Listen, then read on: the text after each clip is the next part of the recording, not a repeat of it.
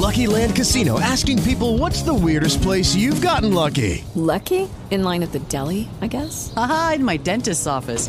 More than once, actually. Do I have to say? Yes, you do. In the car before my kids' PTA meeting. Really? Yes. Excuse me, what's the weirdest place you've gotten lucky? I never win and tell. Well, there you have it. You can get lucky anywhere, playing at LuckyLandSlots.com. Play for free right now. Are you feeling lucky? No purchase necessary. Void where prohibited by law. 18 plus. Terms and conditions apply. See website for details.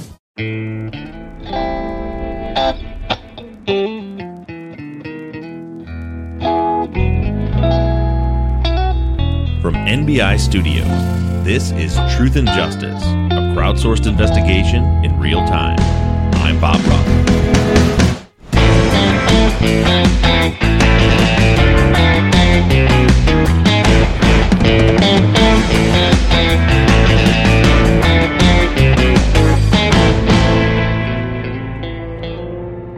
Hello, everybody, and welcome back to Truth and Justice.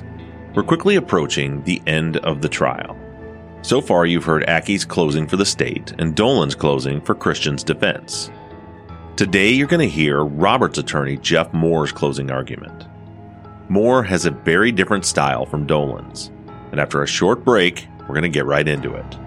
This is Season 12, Episode 59, Moore's Closing.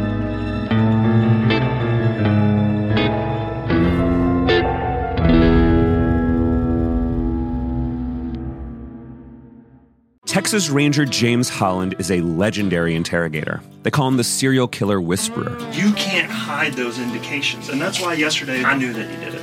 But now, shocking interrogation tapes reveal how the super cop really operates. And that's why they asked me to come in, because I'm special. From Something Else, The Marshall Project, and Sony Music Entertainment, this is Smokescreen. Just say you're sorry. Listen and follow on Apple Podcasts, Spotify, Amazon Music, Stitcher, or wherever you get your podcasts.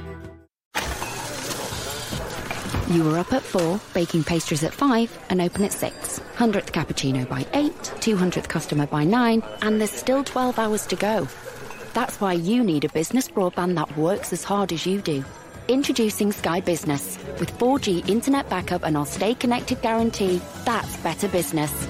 To find out more, visit skybusiness.com. Sky Fibre only, 30-second 4G activation or one-off credit. New customers, Pro Plus packs only. T's and C's apply.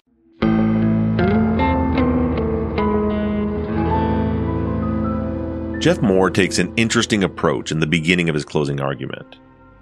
He takes some of the known evidence and he fills in some blanks and tells the jury a story. And I have to say that I'm not a fan of this strategy. He doesn't continue it throughout his closing, but it takes up about the first third. The best way for me to present this portion of his closing to you is to just read his exact words, so you can hear exactly what the jury heard. One thing I will point out before I begin is that he talks about Robert and Becky having some phone contact on Monday, September 11th. He says that Becky called Robert from her home phone. I need to point out that we do not have any record of this call occurring. Robert's phone records were only pulled from the 15th on, which in and of itself is incredibly frustrating.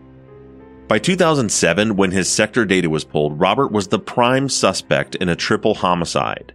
And LeClaire thought that only getting his phone records from the 2 days prior to the murders was plenty. And of course, the same agency that paid nearly $20,000 for DNA testing that could have been done for free by the DOJ only pulled the Friedli's home phone records for 48 hours because it cost about $150 a day of records, and they didn't want to spend a couple hundred more for the week leading up to the murders. With all that being said, here's Moore telling his story to the jurors. Quote, "We've been spending a lot of time back in 2006, and the story starts actually a little bit before where the case begins. And I'm going to present a hypothetical to you. And at the end of it, at the end of the presentation, I'm going to explain to you why all this has been proven beyond a reasonable doubt. So let's go back to the tragic murder on September 17th, 2006. Let's go back about a week. Maybe Monday before that Sunday, so the 11th. Becky gets home from work. John and Vicky have been working in the yard. They have a project going on. They're doing some replanting, moving some plants in from the desert in around the house. Kind of spruce up the place, a little more privacy.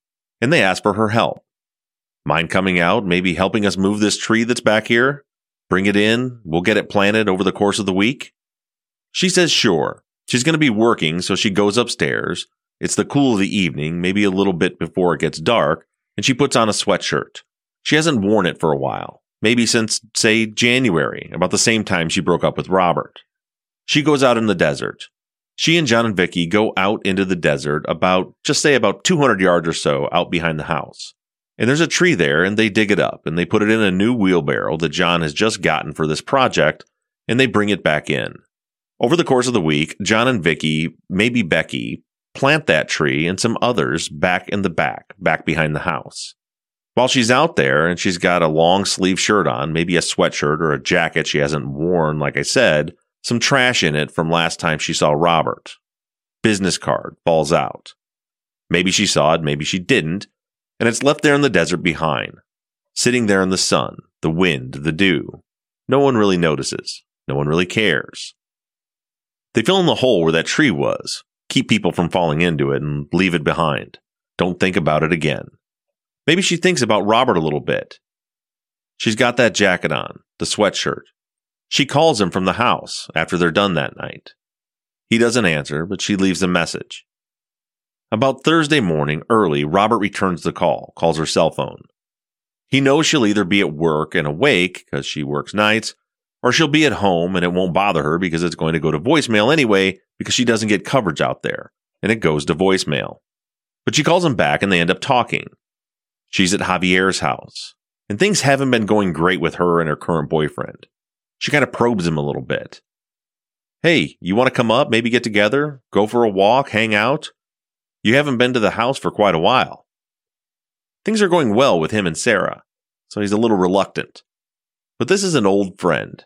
He still tries to maintain a relationship with her when things are okay. He hasn't talked to her for a while. Kind of puts her off a little bit. I don't know. I don't think your parents like me that much. Maybe I shouldn't. They talk a little bit over the course of the next few days. A text here and there, a phone call, nothing big. She's still trying to get him to come up. He's trying to put her off a little bit.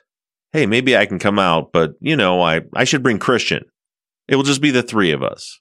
Thinks she gets the message a little bit. She says, well, maybe I'll have a friend there too. Maybe somebody else. It can be kind of a group thing, no big deal. She actually takes the steps of stopping by. She doesn't stop by Robert's house on Saturday. She stops by Christian's dad's house, whatever, his mom's. Never keep them straight. There's no chance of Sarah being there, so it's just him, Christian, and her. And they talk for a few minutes. And she's still kind of pushing. Why don't you come up? Let's go hiking. Okay, well, we'll talk about it. There's no commitment, kind of open. Maybe he leaves her with the idea that it's a good idea and they will do it after work tomorrow. It's almost the end of the season. They're just about done with work. They got some time. So the next day, kind of a weird day at work, they end up getting suspended. There's only a week left, but they end up getting suspended and ultimately fired because they can't go back to work. And they come home and they're talking. Robert and Christian are talking about what they're going to do that day. They are not going to go hiking. That's not the plan. Then she calls back. Then she calls at, about 6:14 p.m.? Hey, Robert, you and Christian still coming up? He tells her no. It doesn't seem like a good idea. We got other things to do. I don't know. She gets emotional. She's not crying. She's not histrionic, but she's emotional. Come on, Robert, why don't you just come up?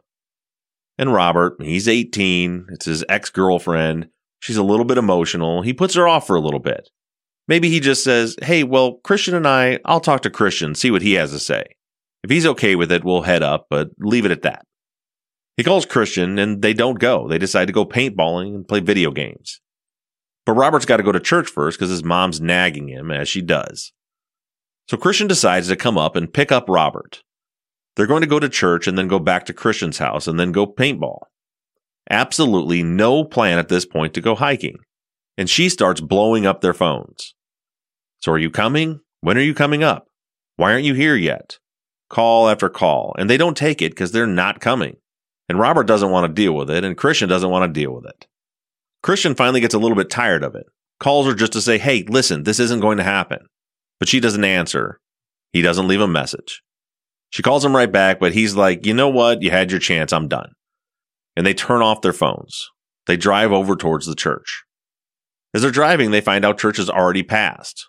And they call Sam. Hey, what's up, dude? What are you up to? We're just out driving around. We're out in the valley. Sam isn't able to do anything that night, so they end up turning around somewhere around Palm Desert, going back up to Christian's house. Hang out, video games, James Workman School. What they don't know is that there's something else going on at Pinyon Pines tonight. There's two guys that are heading over to Vicky and John's house, and they are not going over there for Becky. They are going over there for Vicky or John. They want something, and they are not going to stop until they get it. They pull up their truck around back, not in the driveway, but around back. They walk in.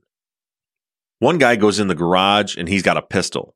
Another guy goes in the door that faces the back towards the mountains that they always use.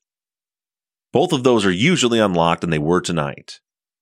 They come in those doors, and there are Vicky and John downstairs, just going about their evening. It's about 7:45, coming up on 8 o'clock maybe. It's dark. These guys go in. One of them grabs Vicky and puts a gun to her head. It's the pistol. Another one holds John at gunpoint. There's a lot of screaming, a lot of yelling, a lot of commotion. Becky's upstairs. She went back upstairs to put on different clothes to go to work instead of going hiking. She's away from the phone. She can't call 911. These guys don't know she's there. She's hiding upstairs, terrified. A little bit later, after the men get what they want or don't, one of them puts a bullet right into Vicky's head. She's dead. John jumps up. He gets shot in the arm. He's not dead yet. He's not down. The man with the shotgun holds the gun on him and shoots him right in the chest, close range.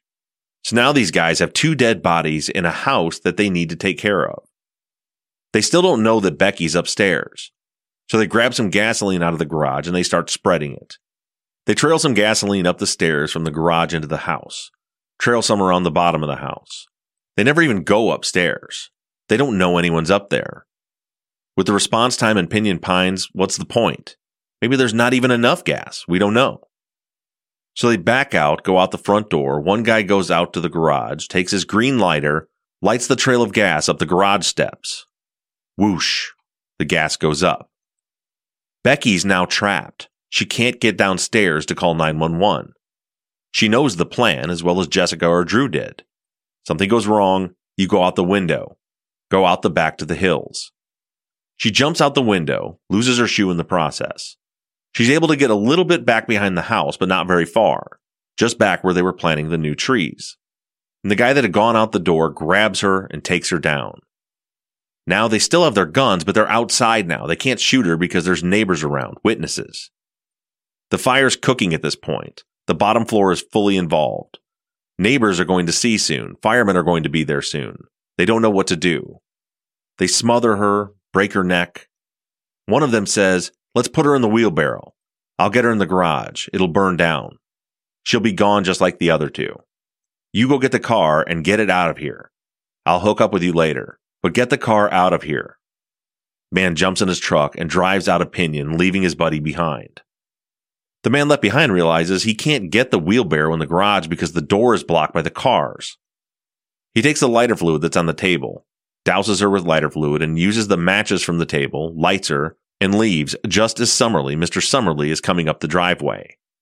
He can't go out the driveway, so he hides behind one of the cars as Mr. Summerly is calling. "Is anybody in here? Anybody need help?" Mr. Summerly looks over and sees Becky in the early stages of burning. He realizes that there's a major problem, and he leaves. The man, for whatever reason, closes the garage door, goes out the back. He just walks off into the wilderness, and he's never seen again. The next morning, Javier Garcia starts getting information about this fire, whether it's from Claire or his mom or his dad. He gets information about the fire. He calls Robert because he had heard that Becky wanted to go hiking with Robert, but there had been this kind of tentative plan. Robert says, "Yeah, I canceled. I didn't go. What's up?" He says there's been a fire. "I'm going to go up and find out what's going on. I can't get a hold of Becky." And he goes up. And whether he gets there at 8:30, like is in the police report, or 12:30, like Detective LeClaire testified to, he gets up there and sees the men working at the scene. He hears Summerly talking about what he had seen. He hears the firemen talking about what they had seen. He hears the press officers talking about what they had heard and what they know. He sees one or two bodies being taken out in bags. He leaves after he talks to Detective LeClaire, and he calls Robert and says it's bad. They're all dead. There's a girl burning in a wheelbarrow, 2 bodies in the house. Saw them taken out in body bags myself. And oh, by the way, I told the police you were supposed to be up there hiking, and I also told them you canceled. You should call them. End quote.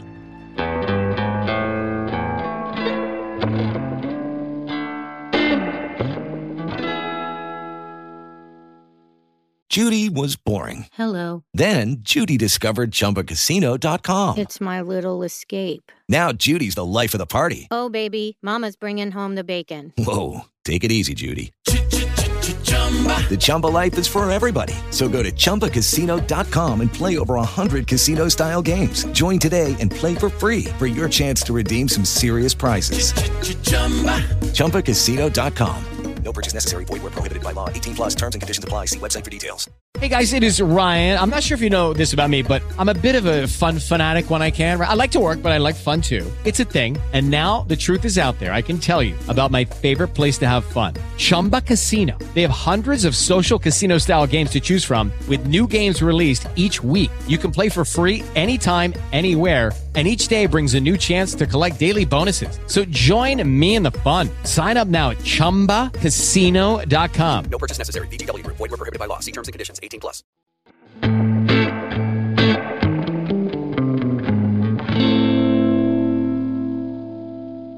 I want to talk for a minute about the green lighter that Moore mentioned in his narrative. I was made aware of the lighter from listener Valeria, who noticed it on an evidence inventory list.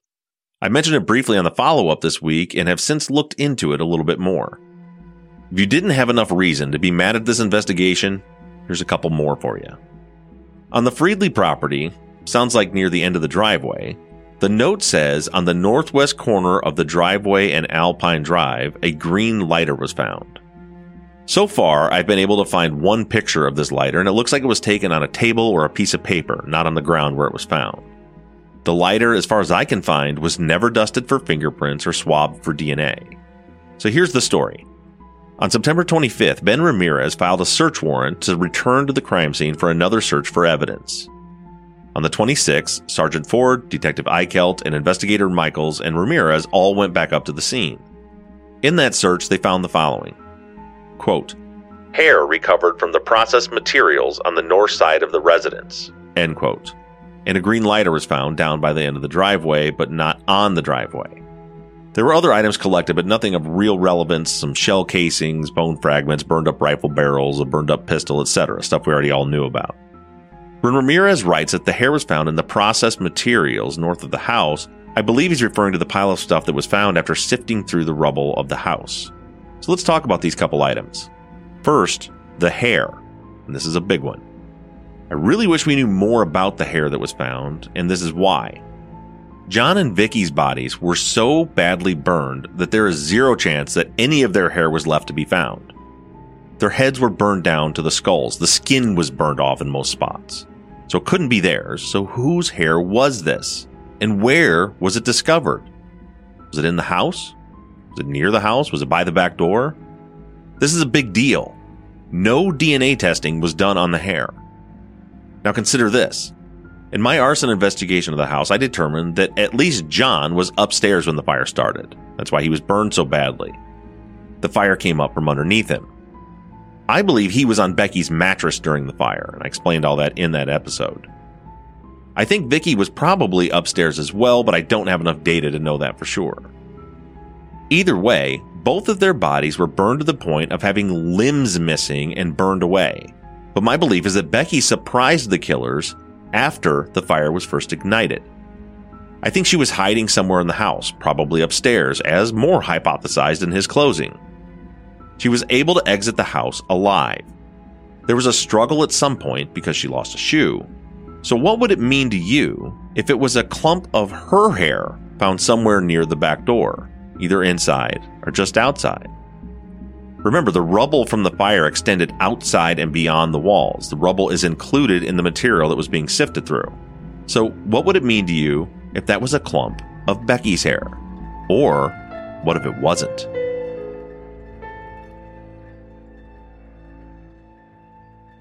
I'll tell you what it would mean to me. It would mean that the area of a violent struggle wasn't out in the desert at all. It was right outside the back door. Think hard about how a clump of hair could have survived that fire from anyone other than Becky or the killers. It's just as likely that Becky pulled out a clump of hair from her attacker during a struggle as it is that the attacker pulled out her hair. I wholeheartedly believe that Becky's body was ignited within 5 minutes of Tim Summerly discovering her, which would mean that she was discovered by the killers and attacked just a minute or two before that. I can think of 0 scenarios where that hair came from either John or Vicky. In fact, after now having gone through and finding the one picture that Ramirez took of the hair, which is now up on our website, Becky and John can both be ruled out as the contributors immediately. The hair is black and is pretty long, looks like probably at least 6 inches of hair. John's hair was basically gray and he kept it cut very short. And as you know, Becky's hair was long and blonde. So as far as victims go, that leaves only Vicky as a possibility.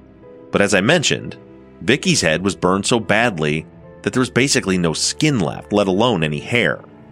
And this clump of hair is singed a little, but it certainly didn't sustain heavy fire damage. And look, I know this episode's supposed to be about Moore's closing, but I got sucked into this rabbit trail and I'm boiling with rage right now. Any way you look at it, the most logical possibility for the source of this hair is the fucking killer. Where else would a clump of 6-inch long black hair come from near the back of the house that's not burned up? Where? Who? None of the victims had black hair. This piece of evidence was ignored and never tested for DNA, and they spent tens of thousands of dollars on a business card found 200 yards away.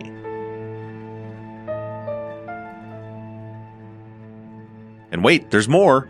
In that same search, as I mentioned, they also found this lighter that looks new, with fluid still in it, found in a weird spot on the crime scene of a fucking arson. I mean, for crying out loud, this is like the make-believe scenarios I used to teach rookie firefighters to look out for at fire scenes. Always keep your eyes peeled for evidence. You never know when the killer might leave their lighter behind. And here, it may have actually happened. None of the spectators were allowed on the property. They were kept on the road and not allowed up near the driveway where they would have a view of the crime scene. And yet here we have this lighter. And I swear to all that is holy, if anyone who is insisting that the business card found 200 yards away out in the desert is some kind of smoking gun, if any of those people try to tell me that this lighter isn't important because it's too far away from the crime scene, I'm going to lose my mind. Do we know that it was dropped by the murderers? No, we don't know. But do you know why we don't know? Because they never tested it.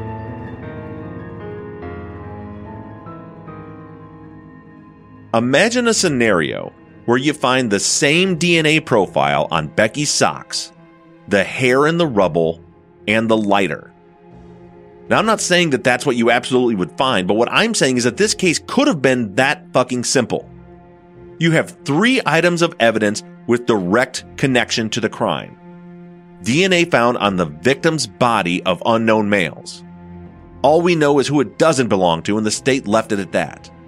Then we also have this tangled clump of black hair found in or directly next to the crime scene, between the crime scene of the house and where Becky's body was found. Hair that couldn't belong to any of the victims, and no DNA testing was done. And on the scene of a triple homicide and arson, we find a lighter and never even dusted for fingerprints. What in the actual fuck is going on? There's a chance that this case didn't need to be complicated at all. Just test the fucking evidence. Remove LeClaire's abortion of an investigation and insert one that's rooted in simple common sense and see where you get. You have 2 suspects who told you exactly what they were doing that night. Cool. So we'll spend a day checking out what they told us. LeClaire didn't, but that's what a normal investigator would do. And oh, what's that you say? You found a lighter and a clump of hair that doesn't seem to have come from the victims? Eureka! Test those items for DNA. Stat. That's not what LeClaire did. And oh, there's more? You found DNA profiles on the victim's socks? Fantastic. Let's compare that to the DNA, if we find any, on the hair and lighter and see if we get any matches. And for good measure, let's run the profiles through CODIS. Whoever did this is dangerous, and we need to make it our number one priority to find them, bring them to justice. That's what a normal common sense investigation would have looked like.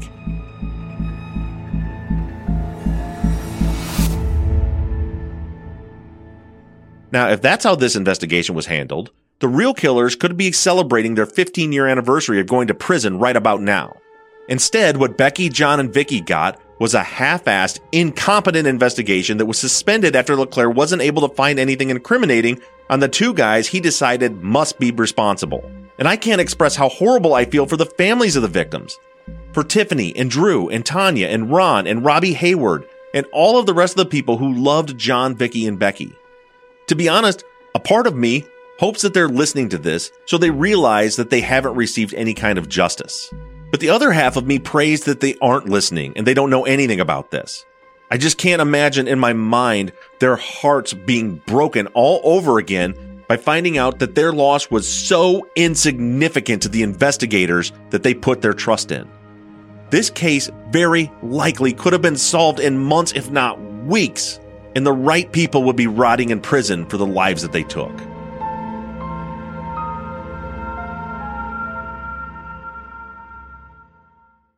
Lucky Land Casino, asking people, what's the weirdest place you've gotten lucky? Lucky? In line at the deli, I guess? Aha, in my dentist's office.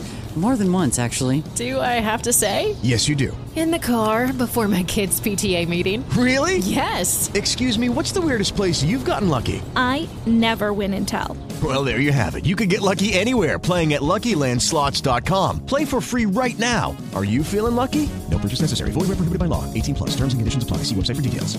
Every year, one thing is always predictable. Postage costs go up. Stamps.com gives you crazy discounts for up to 89% off USPS and UPS services, so your business will barely notice the change. Stamps.com has been indispensable for over 1 million businesses just like yours. It's like your own personal post office. No lines, no traffic, no waiting. Sign up with promo code PROGRAM for a 4-week trial, plus free postage and a free digital scale. No long-term commitments or contracts. That's Stamps.com, code PROGRAM.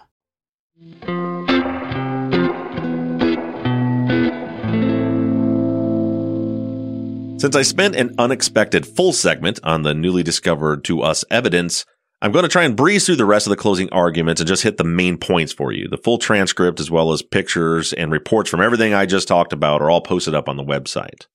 So after laying out his hypothetical scenario, Moore spends quite a bit of time reminding the jury of their duty, as well as making clear the state's obligation and burden. Quote, "They have to prove a case beyond a reasonable doubt. That is tested against the presumption of innocence.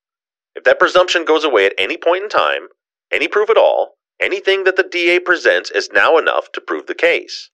It's the test. It's the weight that they must pile on against. It never goes away. If you find any reasonable doubt, that presumption pulls the balance back in favor of the defendant." End quote. Much like Dolan, Moore spends some time explaining to the jury how to interpret direct and circumstantial evidence, always circling back to the presumption of innocence, and the state's burden to disprove that presumption beyond a reasonable doubt. Quote, "Anything reasonable that can be inferred or concluded based on the evidence that has been presented, all of those must be analyzed. And when there are two or more reasonable conclusions that can be drawn from the evidence that's been presented from the circumstantial evidence that's been presented, you must accept the one." It says, and he's talking about the jury instructions, quote, "the one that makes an assumption, any of the inferences, any of the conclusions that point to innocence." End quote. Moore then spends some time explaining to the jurors how to evaluate witness credibility. He talks about inconsistent statements. Really, I think he goes on too long on the topic and it gets a little confusing. Basically, he says that if you heard a previous statement that contrasts what someone said on the stand, you can either accept the first statement, accept the testimony, or just determine that that person is in general a liar and you can't trust anything they say. Moore touches on motive pretty briefly. Quote, "And in this case, you heard Mr. Ackey talk about selfishness as a motive. Frankly, I found that unpersuasive, but I'll leave that to you." End quote. He goes on from there to re-explain to the jury how they can use motive or a lack thereof in their decision. He then moves on to present Jeremy Witt as the linchpin of the state's case, and he does a pretty good job of breaking this down. Moore says that the state presented circumstantial evidence that suggests that Robert and Christian might have committed these murders, that they could have committed these murders, but he says that it was Jeremy Witt's testimony about Christian confessing to him that made this a, quote, prosecutable case. Now, as a layman, I think this is a great strategy. I think Moore is banking on the fact that no one actually believed Witt's bullshit, including the jury. But instead of just pushing back against Witt, Moore first uses the state's own witness against them. Quote, "Make no mistake, he is crucial to the prosecution's case here," end quote. After hammering away about how important Witt is to the state's case, and in fact saying that the case isn't even prosecutable without him, then Moore explains all the reasons why Jeremy Witt shouldn't be believed. And I don't think I need to spend any more time breaking that part down for you. I don't think even the guilty crowd here believes Witt's nonsense. If you want to read it, there are several pages of the transcript where Moore continues to both hack away at his credibility and continue to frame him up as the most critical element of the state's case.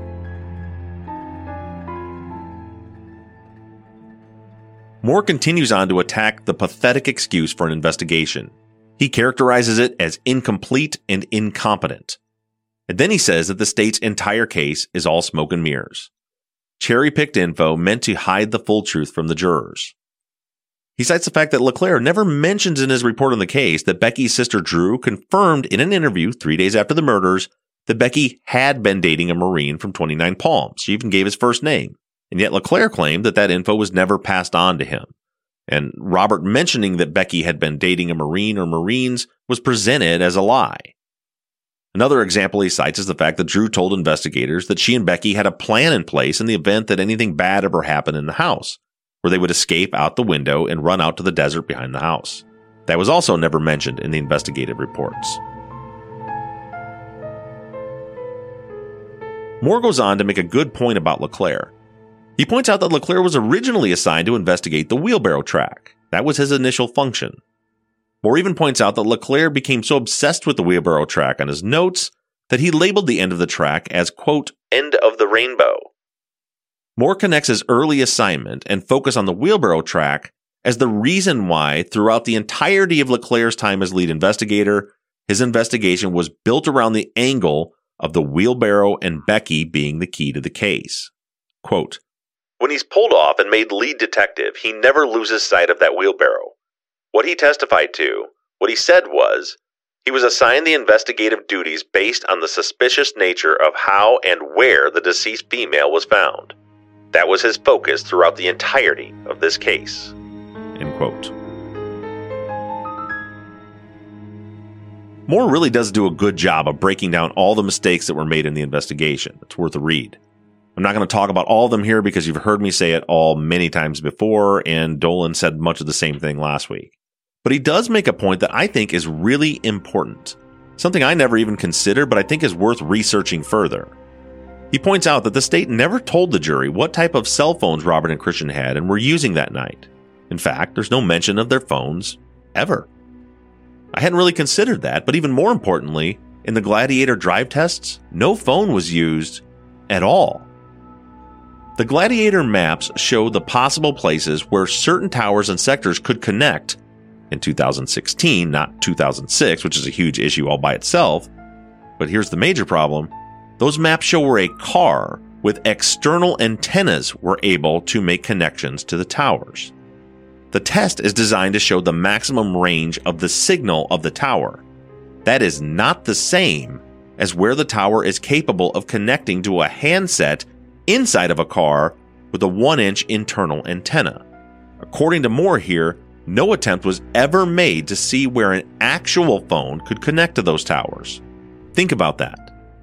Think about those tiny little spots along Highway 74 where the Gladiator maps show Tower 523 was able to make a couple of momentary connections to fit their theory. Those connections were made to the GAR device, not to a phone.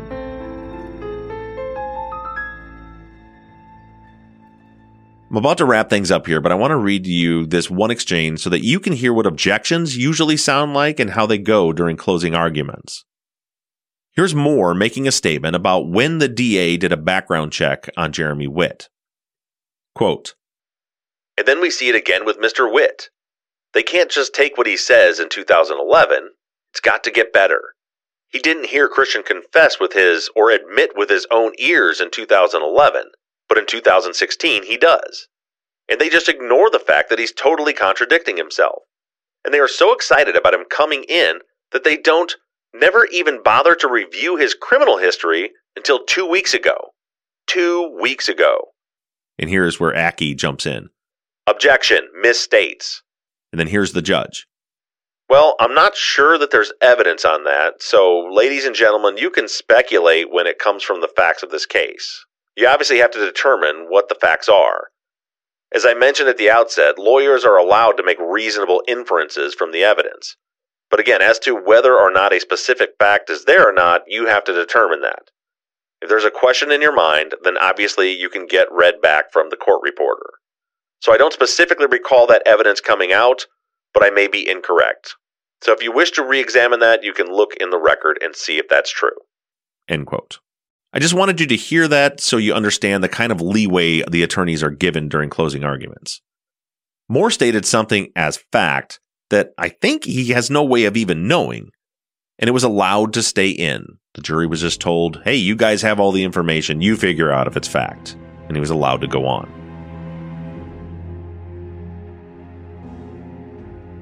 For the rest of Moore's closing, he makes many of the same arguments that you heard from Dolan.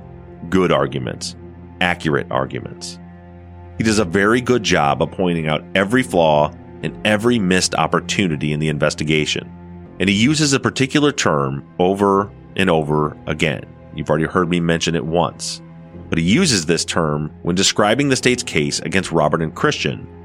And I think it is the most accurate description of this case in the English language.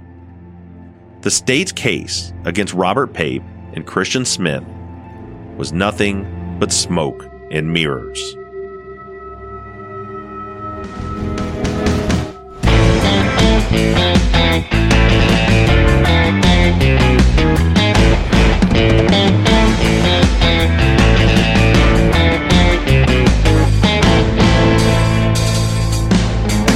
Truth and Justice is an NBI Studios production and is distributed by Wondery.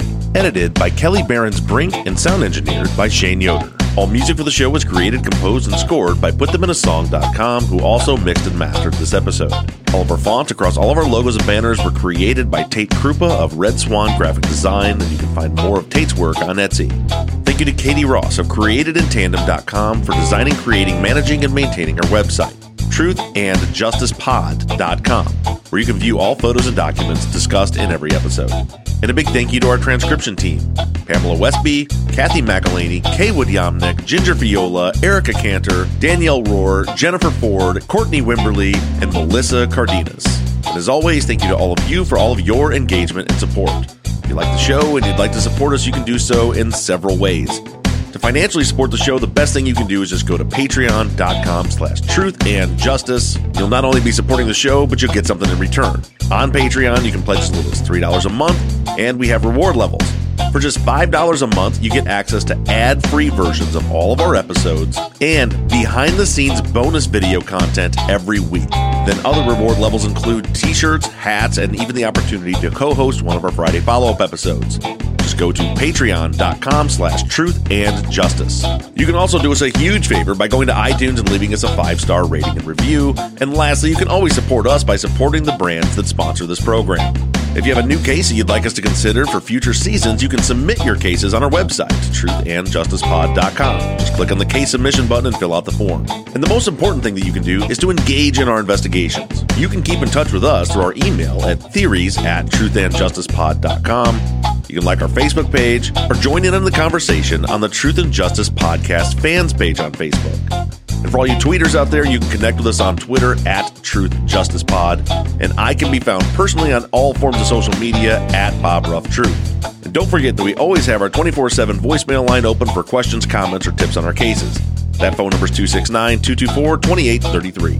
However you do it, stay engaged, stay in touch. But as for now, I'm signing off. I'm Bob Ruff, and this has been Truth and Justice.